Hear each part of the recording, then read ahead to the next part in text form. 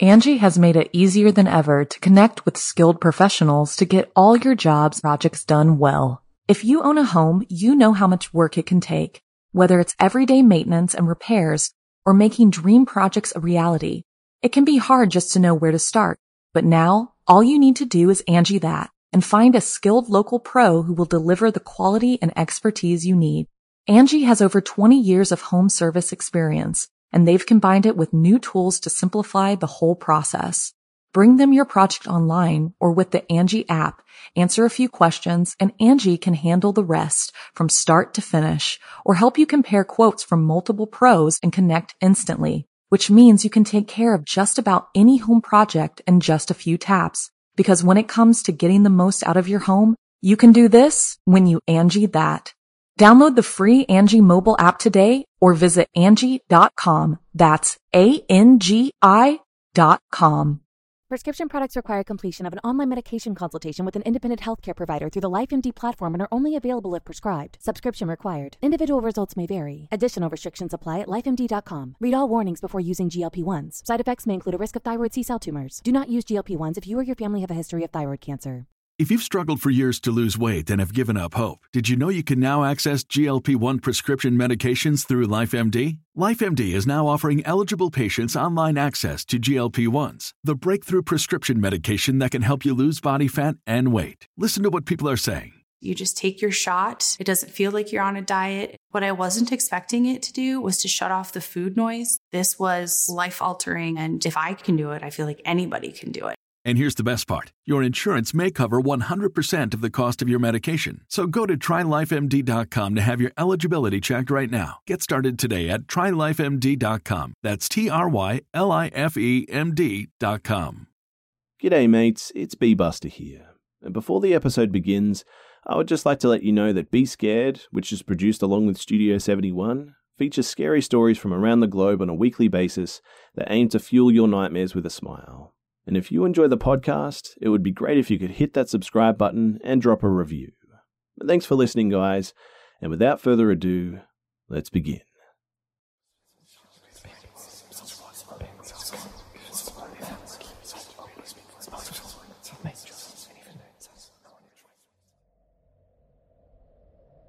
When I was young, I grew up on the outskirts of a small town in the Midwest, close to the Great Lakes. The town had a population of about 8,000 at the time and was established in 1833. We lived well outside of town, in an area that was mostly either forest or farmland. There was a small trailer park fairly close on the other side of the railroad tracks, built on a sort of raised mound, so high that you couldn't even see the trailer park from the second floor of our house. But to give you an idea of just how remote we were, the half-of-a-mile stretch in the other direction only had 3 other houses total, and only on one side of the road as well. After that, there was a 2.5 stretch of pretty much nothing but trees or crops before you reached the town proper. At that time, I would have called the farmhouse that we lived in a mansion, but I was very small. We lived there for about 5 years, moving in at about the time that I just entered kindergarten. In retrospect, and looking at it on Google Street View now, it was a fairly small farmhouse, probably built in the early 1900s. While this isn't directly related to the events that I'll later tell you, it occurs to me that it might be relevant, so I'm going to include it. So we owned 6 acres of land, and even then I knew I was fortunate to have so much room to explore and play in. The property was much longer than it was wide, too. The house sat fairly close to the road, and the mass of the land that had been cleared I now assumed to be used as farmland for crops. There was also a ring of trees around the perimeter, and a well-worn walking path adjacent to that ring of trees. Outside of a very small grove of apple trees directly next to the house, towards the front of the property, the rest of the land was an empty field full of just tall weeds. So, while I spent most of my time playing in and exploring the closest half of the property, I would never really go back in the back acres alone. The stretch of the trees to the north didn't bother me, nor did the patch of trees in thick forest to the northwest. The patch to the southwest, however, for whatever reason, just terrified me. I would never go anywhere near it alone, and even if I ventured that far with friends or adults, it made me extremely uncomfortable being near that forested sort of corner there. I occasionally still have nightmares about that patch, and for whatever reason, it just freaked me out. Closer to the house, right at the start of the path to the back acres, was a massive woodpile that I spent a good deal of my time playing in. It was easily 5 feet tall, if not 6 feet, as tall as, if not taller than an adult, and I'm pretty sure larger than our house as well. It was composed of irregular-shaped planks that were made by cutting the slightly rounded edges off of a tree. I'm no woodcutter by any means, nor do I know the process, but it always hit me as odd that much timber was just left behind like that. While the planks were too rounded and irregular in shape to be used for construction, that much I could see. It seemed like a lot of timber that could have been ground up to make particle board or something. I assumed the woodpile was the byproduct of clearing the land for farmland or whatever. Again, I'm no woodcutter, but I will mention that there were no tree trucks to be seen, nor were there any stumps left in the woodpile. They obviously must have been pulled up in the clearing process, but no idea what happened to them or why they were hauled off while the irregular planks were left to rot like that. I can only assume that this mini sort of logging operation had happened a number of years before, probably even decades.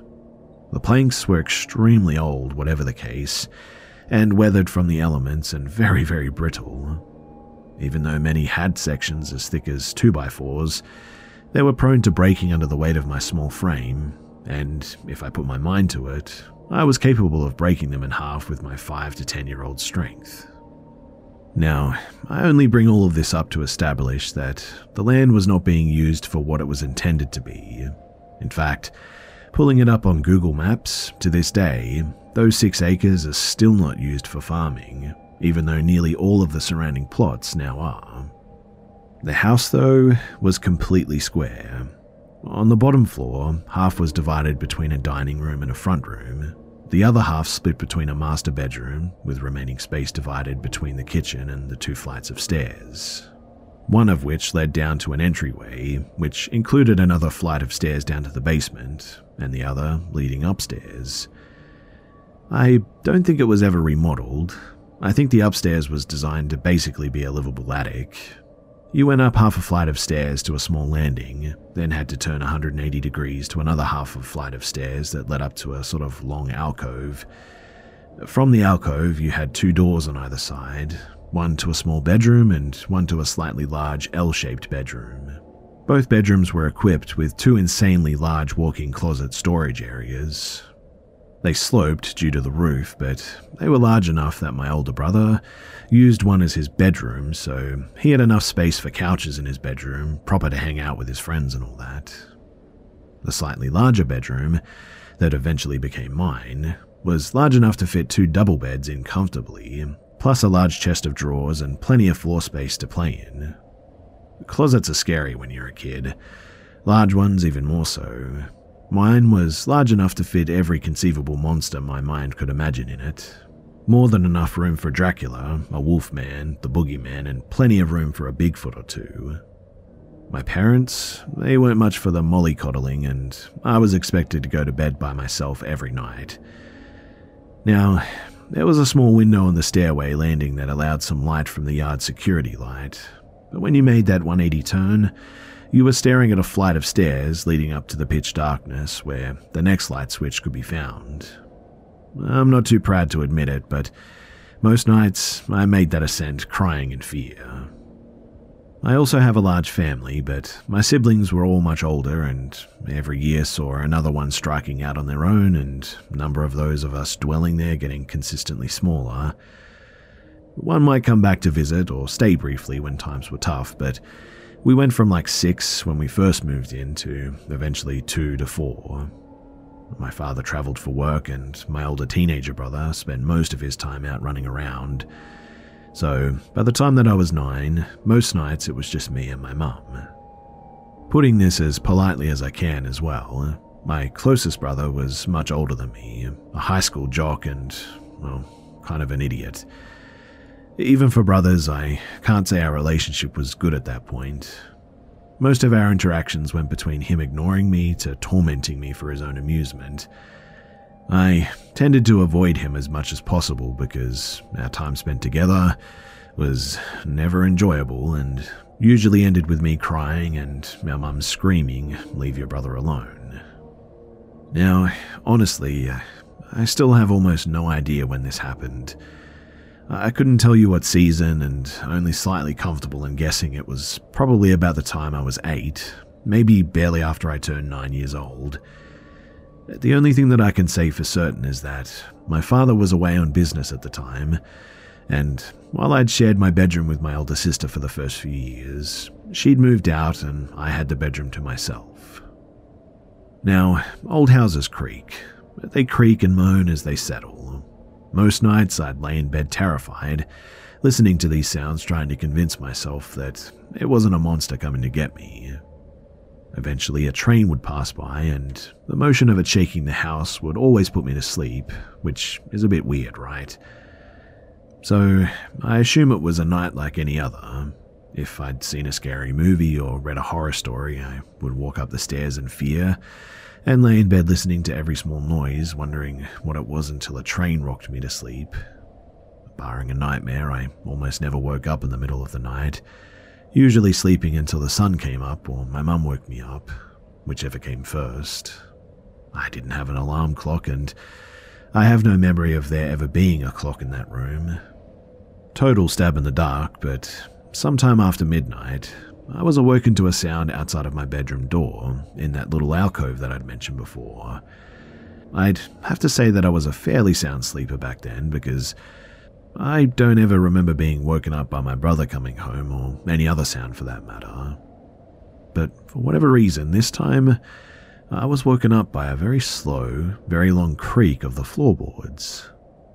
The first immediate thought was that it was the house settling, and I turned over to go back to sleep, but this time it didn't stop. There were no sound of footsteps, and each creak just sort of took forever. I wasn't actually scared at first, just sort of curious, trying to figure out what it was.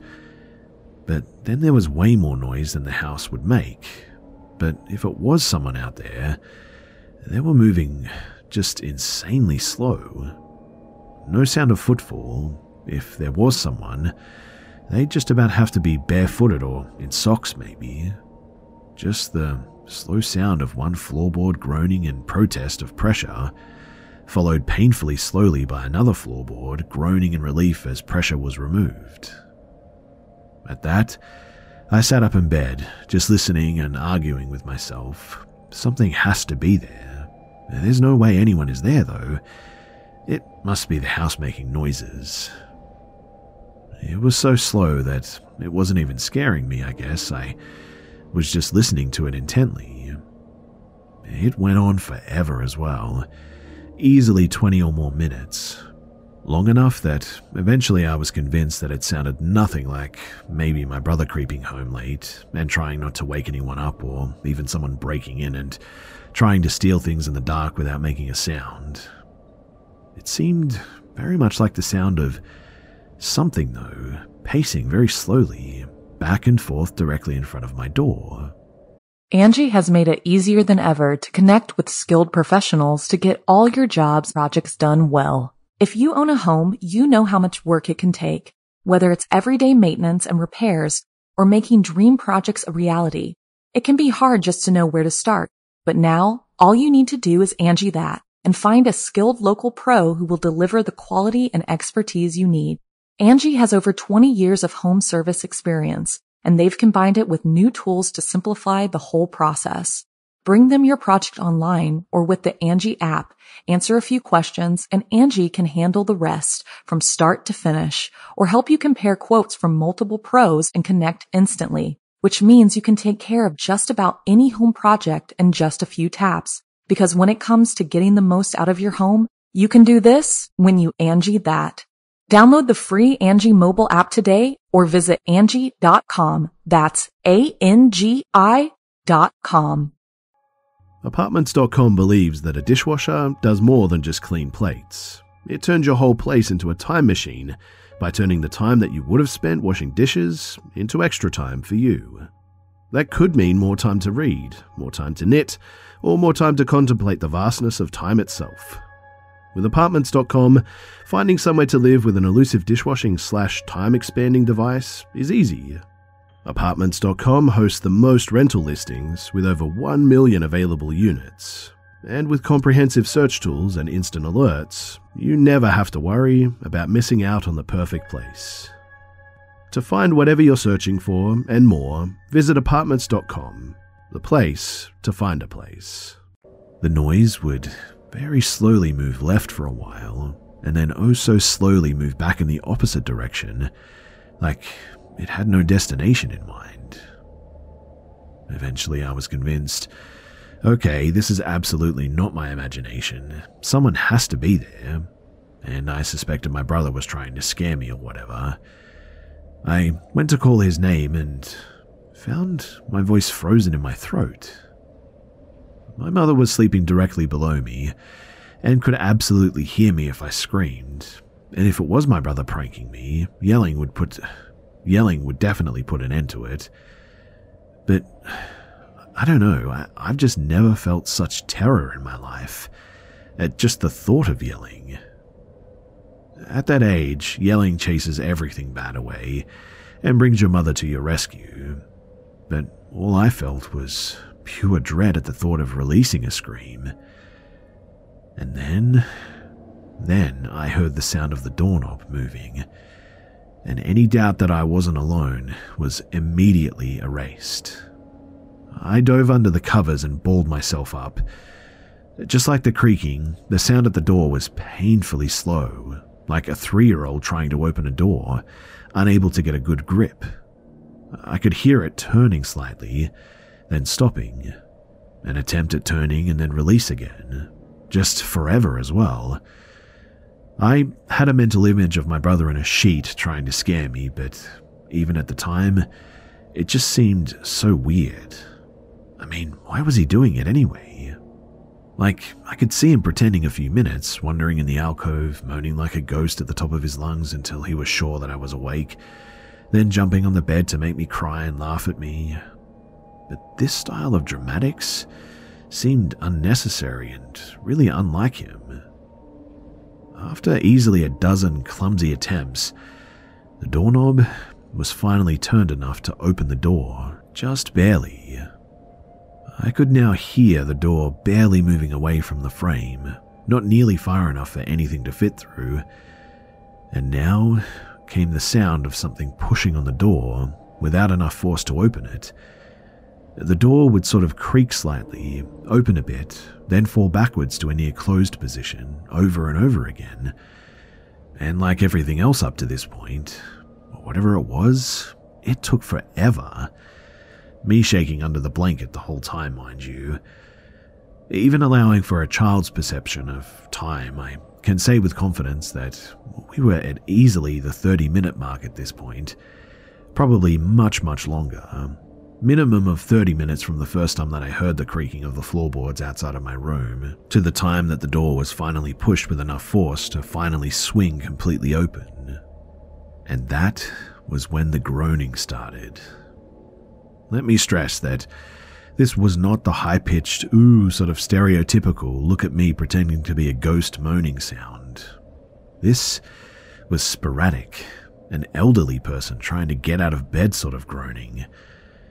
When the door opened, I was expecting or hoping for the grand finale of my brother running around, making ghost noises at the top of his lungs. But what I got was a continuation of the slow creeping on floorboards towards my bed, now accompanied by what I can only describe as a low groan. Like everything else so far as well, it was insanely stretched out and was just painful waiting for what was going to happen next. By this point, I was completely balled into the fetal position, trying my best not even to cry or breathe, terrified to make even the slightest sound. Spoiler too, this went on for hours. I'm finally aware time moves slower for kids, but this would extend until just shy of dawn. So even if it started as late as 3 in the morning during the summer, when nights are shortest, and I'm pretty sure it didn't happen in the summer, I don't remember feeling overheated under the blankets or anything. We're still looking at least 2 or 3 hours minimum. In any case, the entity, or whatever it was, circles the bed in what felt like forever, and somewhere I guess about an hour in, it began touching me. I could feel a barely there brush that would eventually really slowly become a very light poke. At this point, I was absolutely petrified. I lay there feeling this for an hour at least, and somewhere before dawn, all of a sudden, everything just stopped. While I allow for my eventually falling asleep, I just cannot imagine sleep taking me when I was so frozen with fear and quivering violently, and I don't remember falling asleep either. Whatever it was, it just stopped. The touching and poking came at a snail's pace, and when I went 5 minutes without being touched, it honestly felt like it was just looming over me. I never did hear the sound of leaving. No slow departure, no creaking of floorboards, nothing. It just stopped. I waited until the room was completely illuminated, not even feeling safe to come out from under the covers when I could tell the sun was breaking, and scrambled down the stairs as quickly as I could to tell my mom exactly what happened. I'm fairly certain that it was a Sunday morning when this happened as well. Didn't have to go to school that day and wasn't worried about watching cartoons or whatever, and started babbling to my mum about seeing a ghost. She was irritated. She didn't get a lot of days to sleep in and wasn't willing to give up her extra sleep for my imagination. She wasn't interested in hearing about it, so I caught a few hours of sleep in her bed with her at that point. For years, I'd tell all of my friends about the night that I saw a ghost, but as I got older, I realized that it was probably just my older brother playing a trick on me. Now, my brother is still a bit of a jerk, and that's just his way, I guess. When I reached adulthood, we got closer and formed a much stronger bond. He's certainly got his own way of doing things, but he tried to be a big better brother after I hit my teens than he'd ever did when I was a kid. But he still revels in the various pranks that he pulled on me. He very frequently feels a need to remind me that at one point he held all the cards. If I playfully or sometimes resentfully bring up some of the terrible things that he did, he'll gloat about it with a big grin, as if remembering better days. So, one holiday when I'd hit my 30s, I stayed late after the family dinner, and it was just the two of us drinking coffee and talking. He, as always, brought up something that he did to me when I was young, tricking me into eating dog food when I was 3, I think, making me lick a 9-volt battery, tricking me into thinking on accident meant intentionally, so it was harder to snitch on him. Take your pick. It's a bit of a long list, but I realized that we'd never talked about what happened that night, so I threw out dressing up as a ghost to scare me that night. And he countered with, "What?"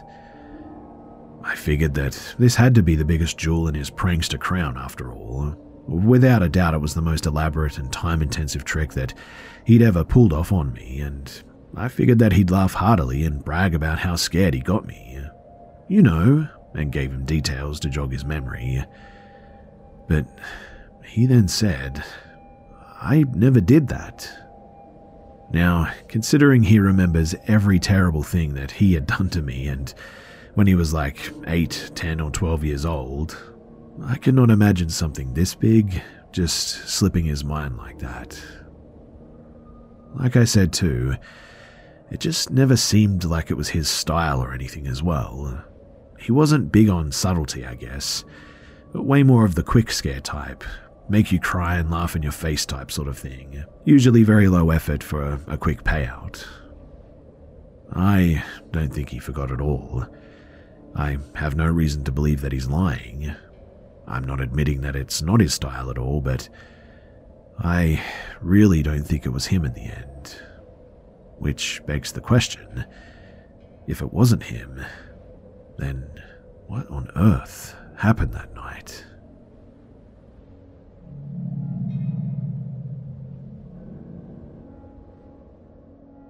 This past year, I hiked the Pacific Crest Trail.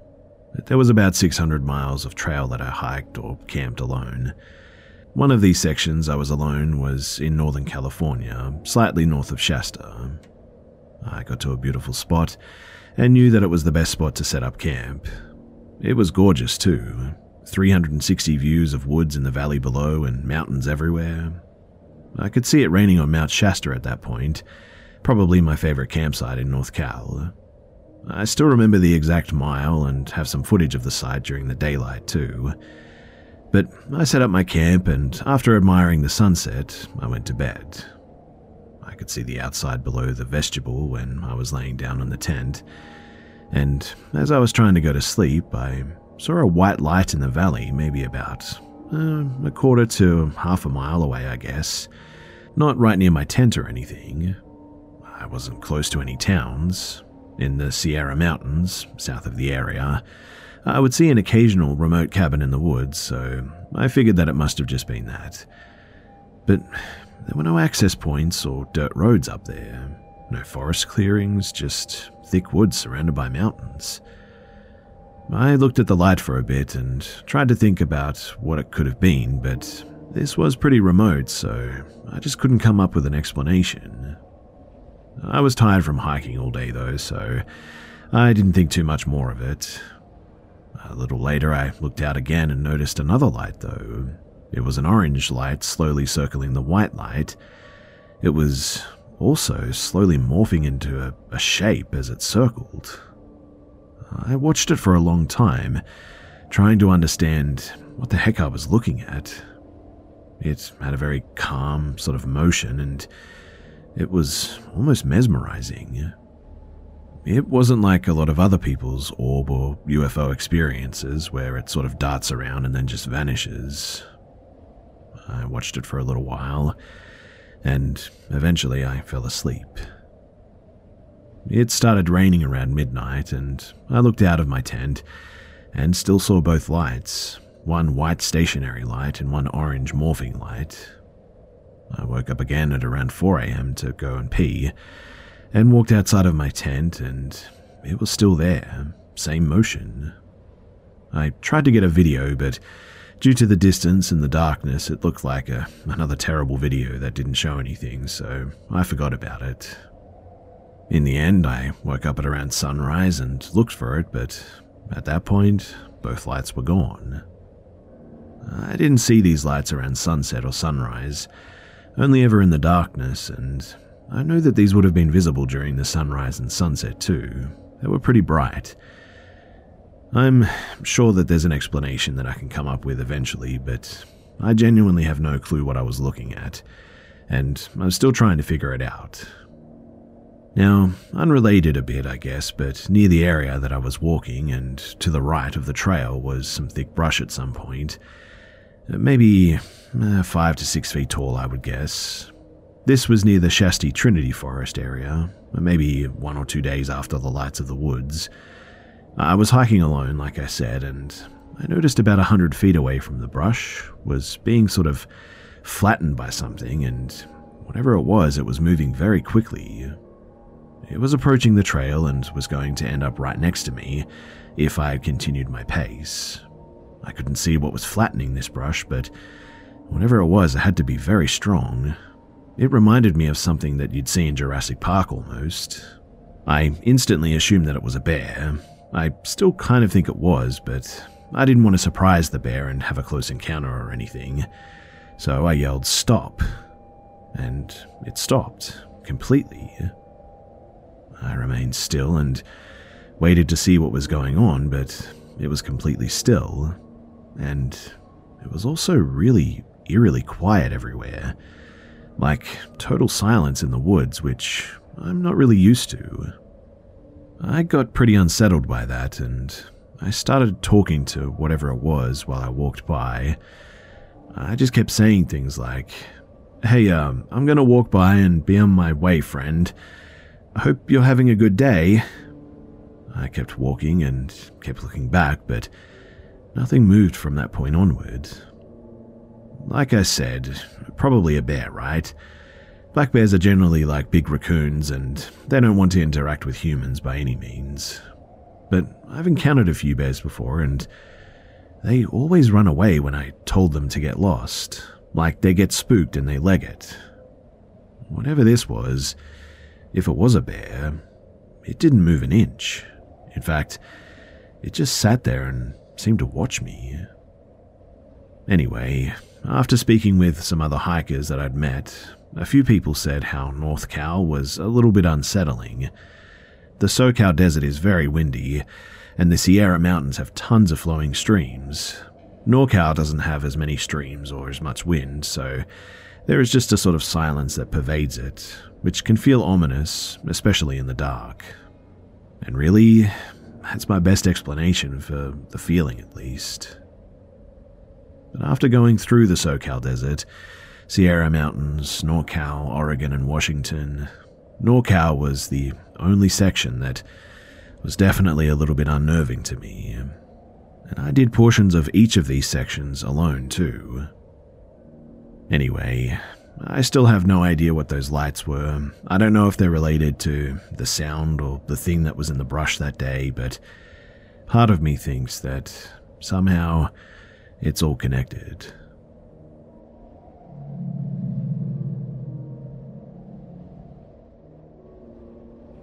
Back when I was a sophomore in high school, I used to be very close friends with this girl called Kay. Kay and I met in middle school, and we instantly clicked. We would hang out after school pretty frequently too. Kay had a very turbulent childhood, I guess you could say. Deceased father, foster care, substance abuse mum, and Kay's family would house hop a lot too. Our sophomore year, Kay's family was staying with their step-aunt's ex-husband. My parents never really stressed about me hanging out with Kay because she was such a kind soul and a great influence on me. The man Kay was staying with, I'll call him R, was interesting to say the least. I remember the first incident that made me scratch my head was when we all went out to dinner with Kay and her family, and R tagged along. Kay and I were sat at the table with him, and he was venting to us, me 15 and Kay 16, about his dating life and showing us pictures of his Tinder bio and all the women he was chatting to. We both kind of laughed it off and engaged with him, not thinking much of it. Sometimes when Kay and I hung out though, I would have us come to the basement, and he had this room with a drum kit and he'd play them for us with the lights off and all that. But anyways, the strangest encounter I personally had with him was when I went to Kay's house to hang out for the day, and she went to take a shower. While she was in the shower, I was sitting in her room, and I just so happened to wander in and told me that he wanted to show me something cool in his room. Kay's room was on the first floor, and R's room was the only room on the second floor. Being the naive girl I was, I agreed and followed him up the stairs. When he got to his room, he realized it was locked and seemed pretty annoyed and jittery because his key was apparently downstairs. Now, instead of going downstairs, R takes a credit card out of his wallet and tries to unlock the door that way. Thankfully, it didn't work, and I think at that point something clicked in my brain, and I decided to go back downstairs and sit in the bathroom with Kay until she was done with her shower. I'm now 23, and looking back on it, I don't honestly think there was anything cool to show me in that room, and I thank the moon and the stars that he never actually got that door unlocked. I never told Kay, but as we got older, I casually asked her if she had any weird encounters with him, and she said no. I'm not really sure how to end this, but I'm thankful that I never got to see what was beyond that door, because something tells me that if I had gone in that room that day, I would have come out a very different person. G'day mates, it's B-Buster here. Thanks for tuning in to this week's episode of the Be Scared podcast. And please, don't forget to subscribe so you don't miss next week's episode too. Also, it would be much appreciated if you could share this new podcast with your friends and family and on social media too. Thanks again for listening, guys, and I'll see you mates in the next one. Angie has made it easier than ever to connect with skilled professionals to get all your jobs projects done well. If you own a home, you know how much work it can take, whether it's everyday maintenance and repairs or making dream projects a reality. It can be hard just to know where to start, but now all you need to do is Angie that and find a skilled local pro who will deliver the quality and expertise you need. Angie has over 20 years of home service experience, and they've combined it with new tools to simplify the whole process. Bring them your project online or with the Angie app, answer a few questions, and Angie can handle the rest from start to finish, or help you compare quotes from multiple pros and connect instantly, which means you can take care of just about any home project in just a few taps. Because when it comes to getting the most out of your home, you can do this when you Angie that. Download the free Angie mobile app today or visit Angie.com. That's ANGI.com.